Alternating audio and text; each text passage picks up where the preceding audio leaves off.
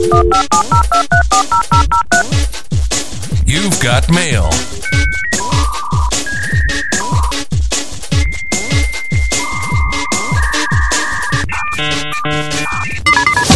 This is Andy and John Talk Telecom with Andy Netzel and John Rewe. All right, we're back here, and our next guest is Mr. David Fellows. Thank you for joining us. Some of the, just as a quick introduction, you have your own Wikipedia page. So just some of the ways that you're described on here. You're an American engineer, entrepreneur, and scientist. You were the co-founder and CTO of Layer 3 TV, and you were the CTO, the chief tech officer for both Comcast and AT&T Broadband. So, extensive experience in the telecom world. And we're thrilled that you're taking a few minutes to talk to us. We appreciate it. No, it's my pleasure to be here and talk with you, chat a little bit about the SCTE and my background and their background and then the future. I don't like looking back. I always try to look forward, but there certainly is a path that led us all here right now. It's really fun to come to these events, and of course you're a cable TV pioneer, and to see the representation of the people that built cable TV from the ground up and all the, cool technologies and what were so innovative at the time, and just to see how rapidly things have gone to where we are today. I mean, what started you on that journey? How did you get involved with cable TV to begin with? Well, right out of graduate school, I went to work for GTE Laboratories, General Telephone and Electronics, and that was now 45 Nobody's counting. Plus, Nobody's years ago. And I went into the research lab. By sheer luck, I sent my resume to GTE Sylvania, and so I could have had my career taking 19 cents out of the cost of a TV set.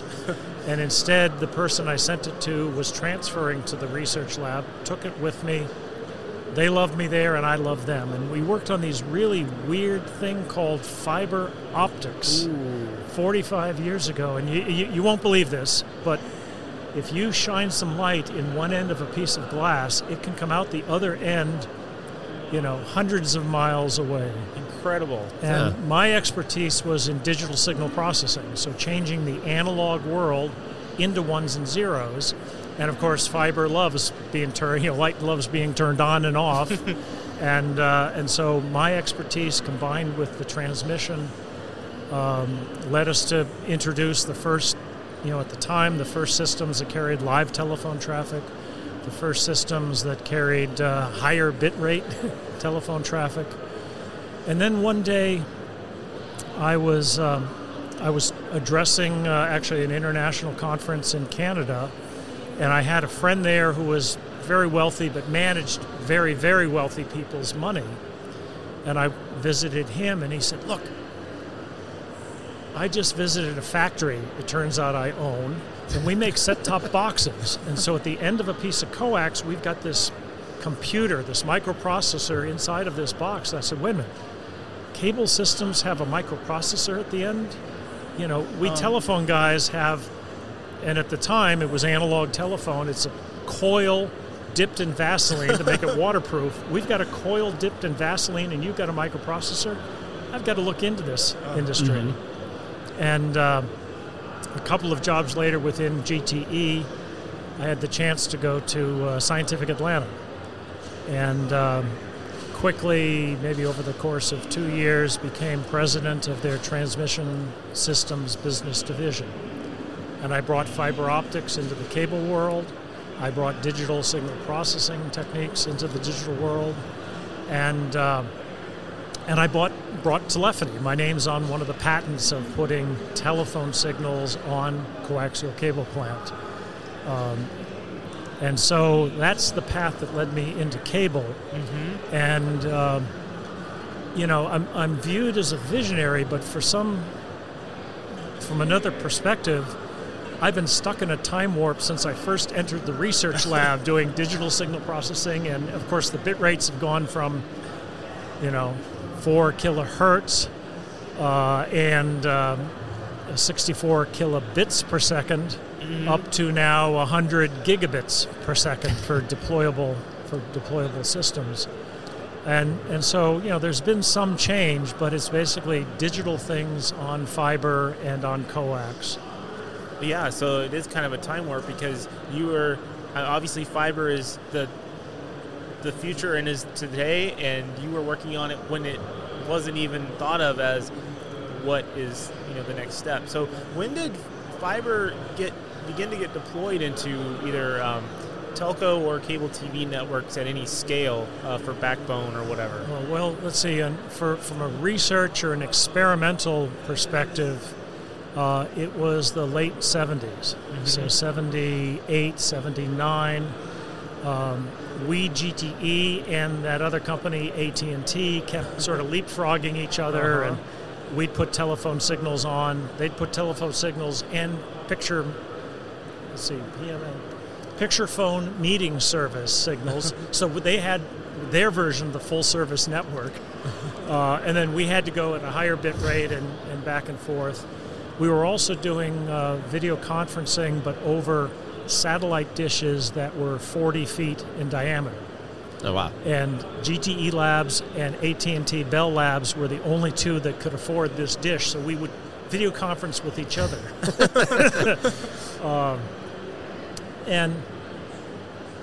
So that was experiments in the 70s. Then it began coming into the 80s. Remember, at that time, telephone switches were analog. Sure. Connect a piece of crossbar switch would connect physical wires together to connect a phone call. Well, they had digital carrier. They began to have digital telephony, but they had digital control first. Then the actual switching matrix became reading ones and zeros into memory and then pulling them out again. And at that point, the prove-in distance, it was called, became zero. So if you had a digital switch, you automatically went with digital transmission systems. And so that was in the 80s. And then 90s, we got up to 600 megabits per second in the telephone world. And then that's when I came over to cable. And it turned out, as you went higher and higher in bit rate, so 600 megabits per second, we were heading for 1 gigabit per second. The lasers that you use have to be analog. They have to be, very linear in their response. And so, again, in the early 90s, armed with a pile of Scientific Atlanta annual reports, I flew to Japan to try to convince the Japanese to select their best lasers and sell them to us that we would then use in analog systems. Did that, and then a breakthrough for which a bunch of us were just awarded an Emmy was if you pre-distort the signal so that it is the opposite of the distortion of a mediocre laser, suddenly it becomes a perfect laser when you add the two together. So now you can have cheap lasers, pre-distortion, analog signals, and and that rest is history now. It's just fiber everywhere. And fiber had an odd effect. I likened it at the time to Europe, where you could break up a system into little small pockets. So fiber allowed every single neighborhood, in theory, to have different channel lineup. Now, in the TV world, that doesn't make much sense, but in the data world and the phone world, of course, every neighborhood's going to have different phone calls and different web pages. Sure. So fiber allowed you to break up systems in little pieces. Fiber also allowed you to connect head end to head end to head end to head end. So now New England could become one system and owned by one company. There really weren't a lot of, but there were fewer economies of scale when every single sort of 20-mile radius had to have its own satellite dish and head end in the center. And so it allowed these systems to come together, and it also allowed them to break apart. So cool. So you had talked about being an AT&T broadband. Is that kind of the path that you took from telco to cable TV, or? No, what I did was I went from the research lab GTE and its infinite wisdom moved its transmission division from the Bay Area to Phoenix, Arizona.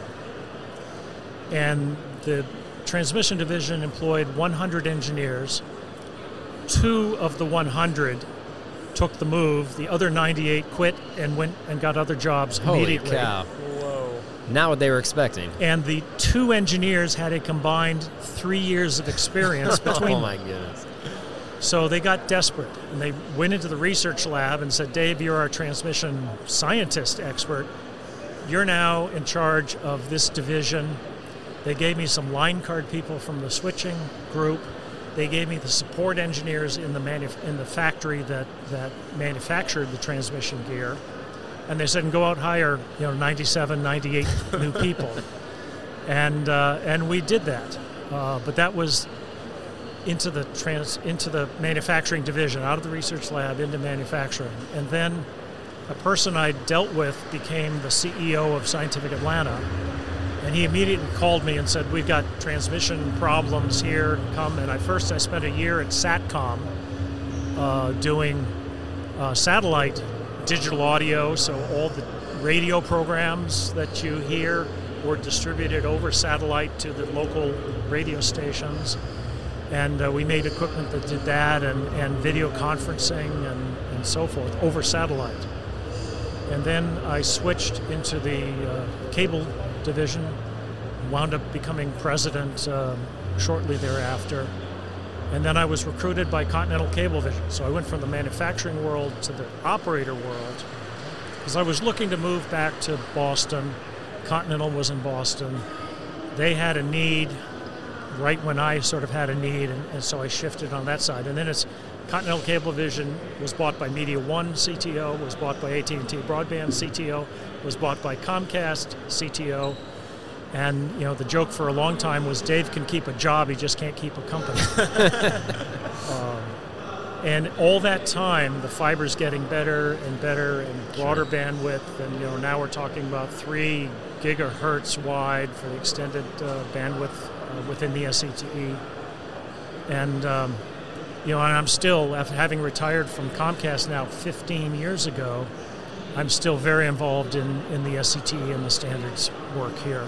When did you get started with SCTE? Like, how long ago? Were you there at its founding? Did you join later on? I wasn't at the founding, but I've run the data standards subcommittee for more than 25 years. Wow. So I've set DOCSIS and packet cable, which is telephony, IP telephony standards, my group has for 25 years. And that's where I really worked. I was always at Scientific Atlanta. I was a member of SCTE, in fact, a contributing member or something. I always, I always gave more. And it was a great way, as a manufacturer, it was a great way to mix with your customers, discover what products they're thinking of standardizing on, so you can now make it now, so that when it finally becomes a standard in a year, you've got the product that meets that. Mm-hmm. And it's just a way. But a couple of times in this conference, we've heard that this industry is just different, and it's certainly different than the telephone world. I mean, I was in standards in telephony, research in telephony, manufactured products in telephony at big Supercom and big telephone conferences, and it's not the same. It just isn't. And the SCTE and Cable Labs are a couple of the places where everyone from all walks of life can mingle together. I mean, today I presented the Excellence in Standards Award to Andy Scott at the NCTA. He's been helping us set standards, for 35 years. I've been setting those standards for 25 years, and so I've dealt with him for actually 35 years, because at Scientific Atlanta I was involved, just not leading. Yeah, and so you talked about DOCSIS 3.0, DOCSIS 3.1. Are you? I mean, I'm sure you are. You're actively looking at and setting standards for DOCSIS 4.0. Can you talk a little bit about 4.0 and what can we expect? Sure. Anything you know. So yes, we at Cable Labs and I headed the DOCSIS certification board that did DOCSIS 1.0, modified the standard, created the test programs, and manufacturers manufacture to the test program, not to the spec necessarily. Okay. And so we created the test programs and set DOCSIS 1.0, 2.0, 3.0, and then I moved, the SCTE then takes the purchasing specifications and turns them into standards. And that means anyone can comment, anyone's welcome to come join the data standards subcommittee. But mostly in DOCSIS, we would accept the work that was done by Cable Labs because they did a good job. Mm-hmm. And we have accepted the DOCSIS 4.0 standard is now an SCTE and ANSI standard. Oddly enough, for the first time, we created a working group 0 within Data Standards Subcommittee, and we are working on modifying the DOCSIS 3.0 specification because with 3.1, Cable Labs grandfathered 3.0, and there's some tweaks we wanted to make for some services to flow through the DOCSIS modems. And there are enough 3.0 modems out there. We want to make that change. Cable Labs said we've grandfathered it, and there's no process for ungrandfathering it. Sure. So we said, okay, we'll change it at the SCTE, and we'll make sure that the websites all point to each other so no one's confused. So we're doing that. But now within Data Standards Subcommittee, it's not just DOCSIS and packet cable. We're now doing Internet of Things, artificial intelligence, machine learning, telemedicine, and sort of not work at home, but life at home. Mm-hmm. Two variants of becoming old, aging in place. Aging in place is one, and telemedicine is another. All topics that are super hot these days, right? Like, well, that's it. And that's what you're doing. You're looking into the future to help set those standards. Yeah, that's, and they that's went got to through be a period exciting for where, you. what do we do with this? We'll give it to Dave. Dave will do anything. And of course, it's not me, but the groups that we assemble, the vendors and the operators that are doing all this good work. But all of that stuff now is coming out of the Data Standards Subcommittee. Very well. Dave. You're a busy guy, John. If you got last questions. Yeah, one last question, I guess. What is the thing that you're most excited about at this year's Expo? Well, it's been clear to me for a while, but it's sort of becoming clear to everyone that what's going to happen at the physical layer is fiber into a neighborhood, and then either fiber to the home, DOCSIS 4.0 to the home, or fixed wireless to the home. And as a customer, I'm hoping at least two of those show up in my neighborhood, in my house. But we're better understanding as an industry the fiber to the home and the ONUs, the things you attach at the side of the house, are becoming better and more flexible. We've got DOCSIS 4.0 and a couple of variants of that to allow multi-gigabit per second service, in some cases symmetric multi-gigabit per second service to the home. And then, we'll always keep the fixed wireless guys trying to catch up, like the ISDN, broadband ISDN and DSL people. So that combined with 10G, so sort of from the neighborhood back will be 10G. It will carry cell phone signals. It'll carry some of those fixed wireless service, even if they aren't cable services to the home. We'll backhaul that. Right. And that, there's still a lot of life on that. One other twist was at this show, Tony Werner has sort of retiring. And Charlie Heron is taking over for him. So Dave Fellows, the original CTO, last standing CTO, Tony Werner and Charlie all managed to get together. And it became what Dave Fellows did was he laid the foundation, the infrastructure, the national fiber network, figured out how to put video onto IP, and of course voice on IP. And so now it's all of the services going over these big 100 gigabit per second pipes, which survived COVID, among other things. So I laid in the infrastructure. Tony Werner came in over the last 15 years. He's been CTO for 15 years.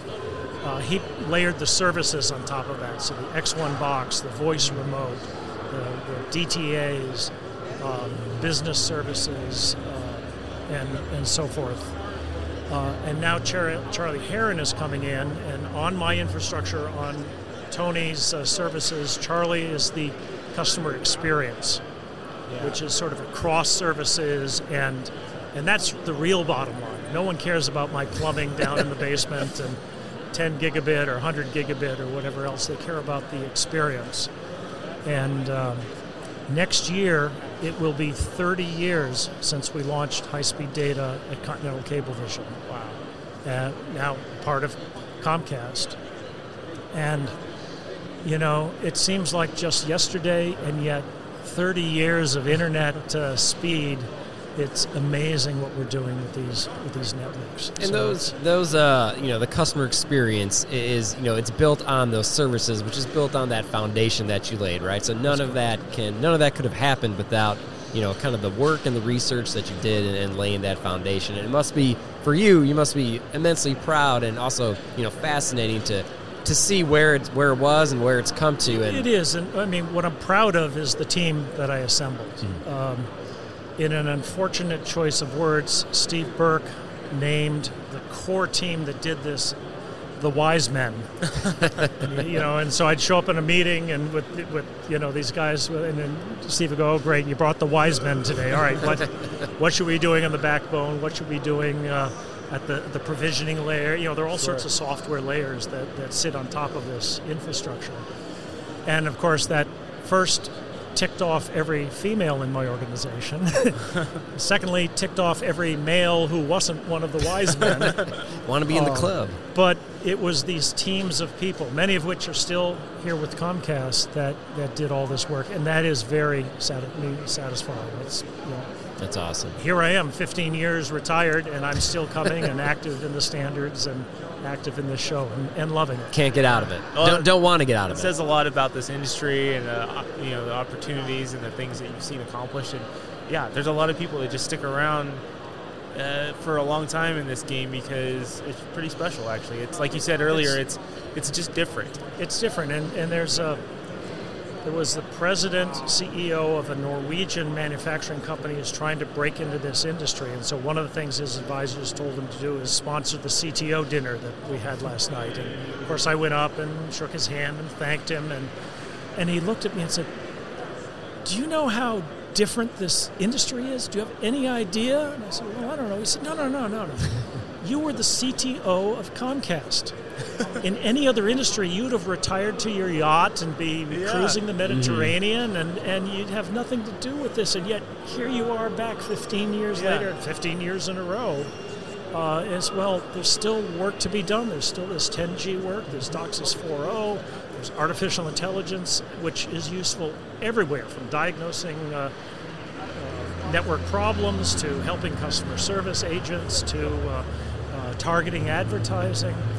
And telemedicine. Sure. One of these days, I'm going to be cooped up at home, and I'm going to want a broadband connection to my doctors and little devices, sensors attached to me in various places. And I'm still excited about doing that and seeing all my friends.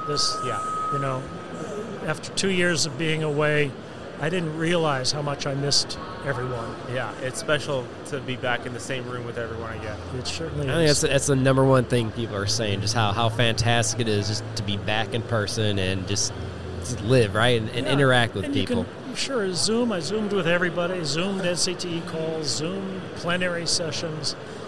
But here, you accidentally walk into, wait a minute, Charlie, what are you doing here? Yeah. I'm doing that. What are you doing today? Where and there? Morgan from Cisco emceeing part of the luncheon today.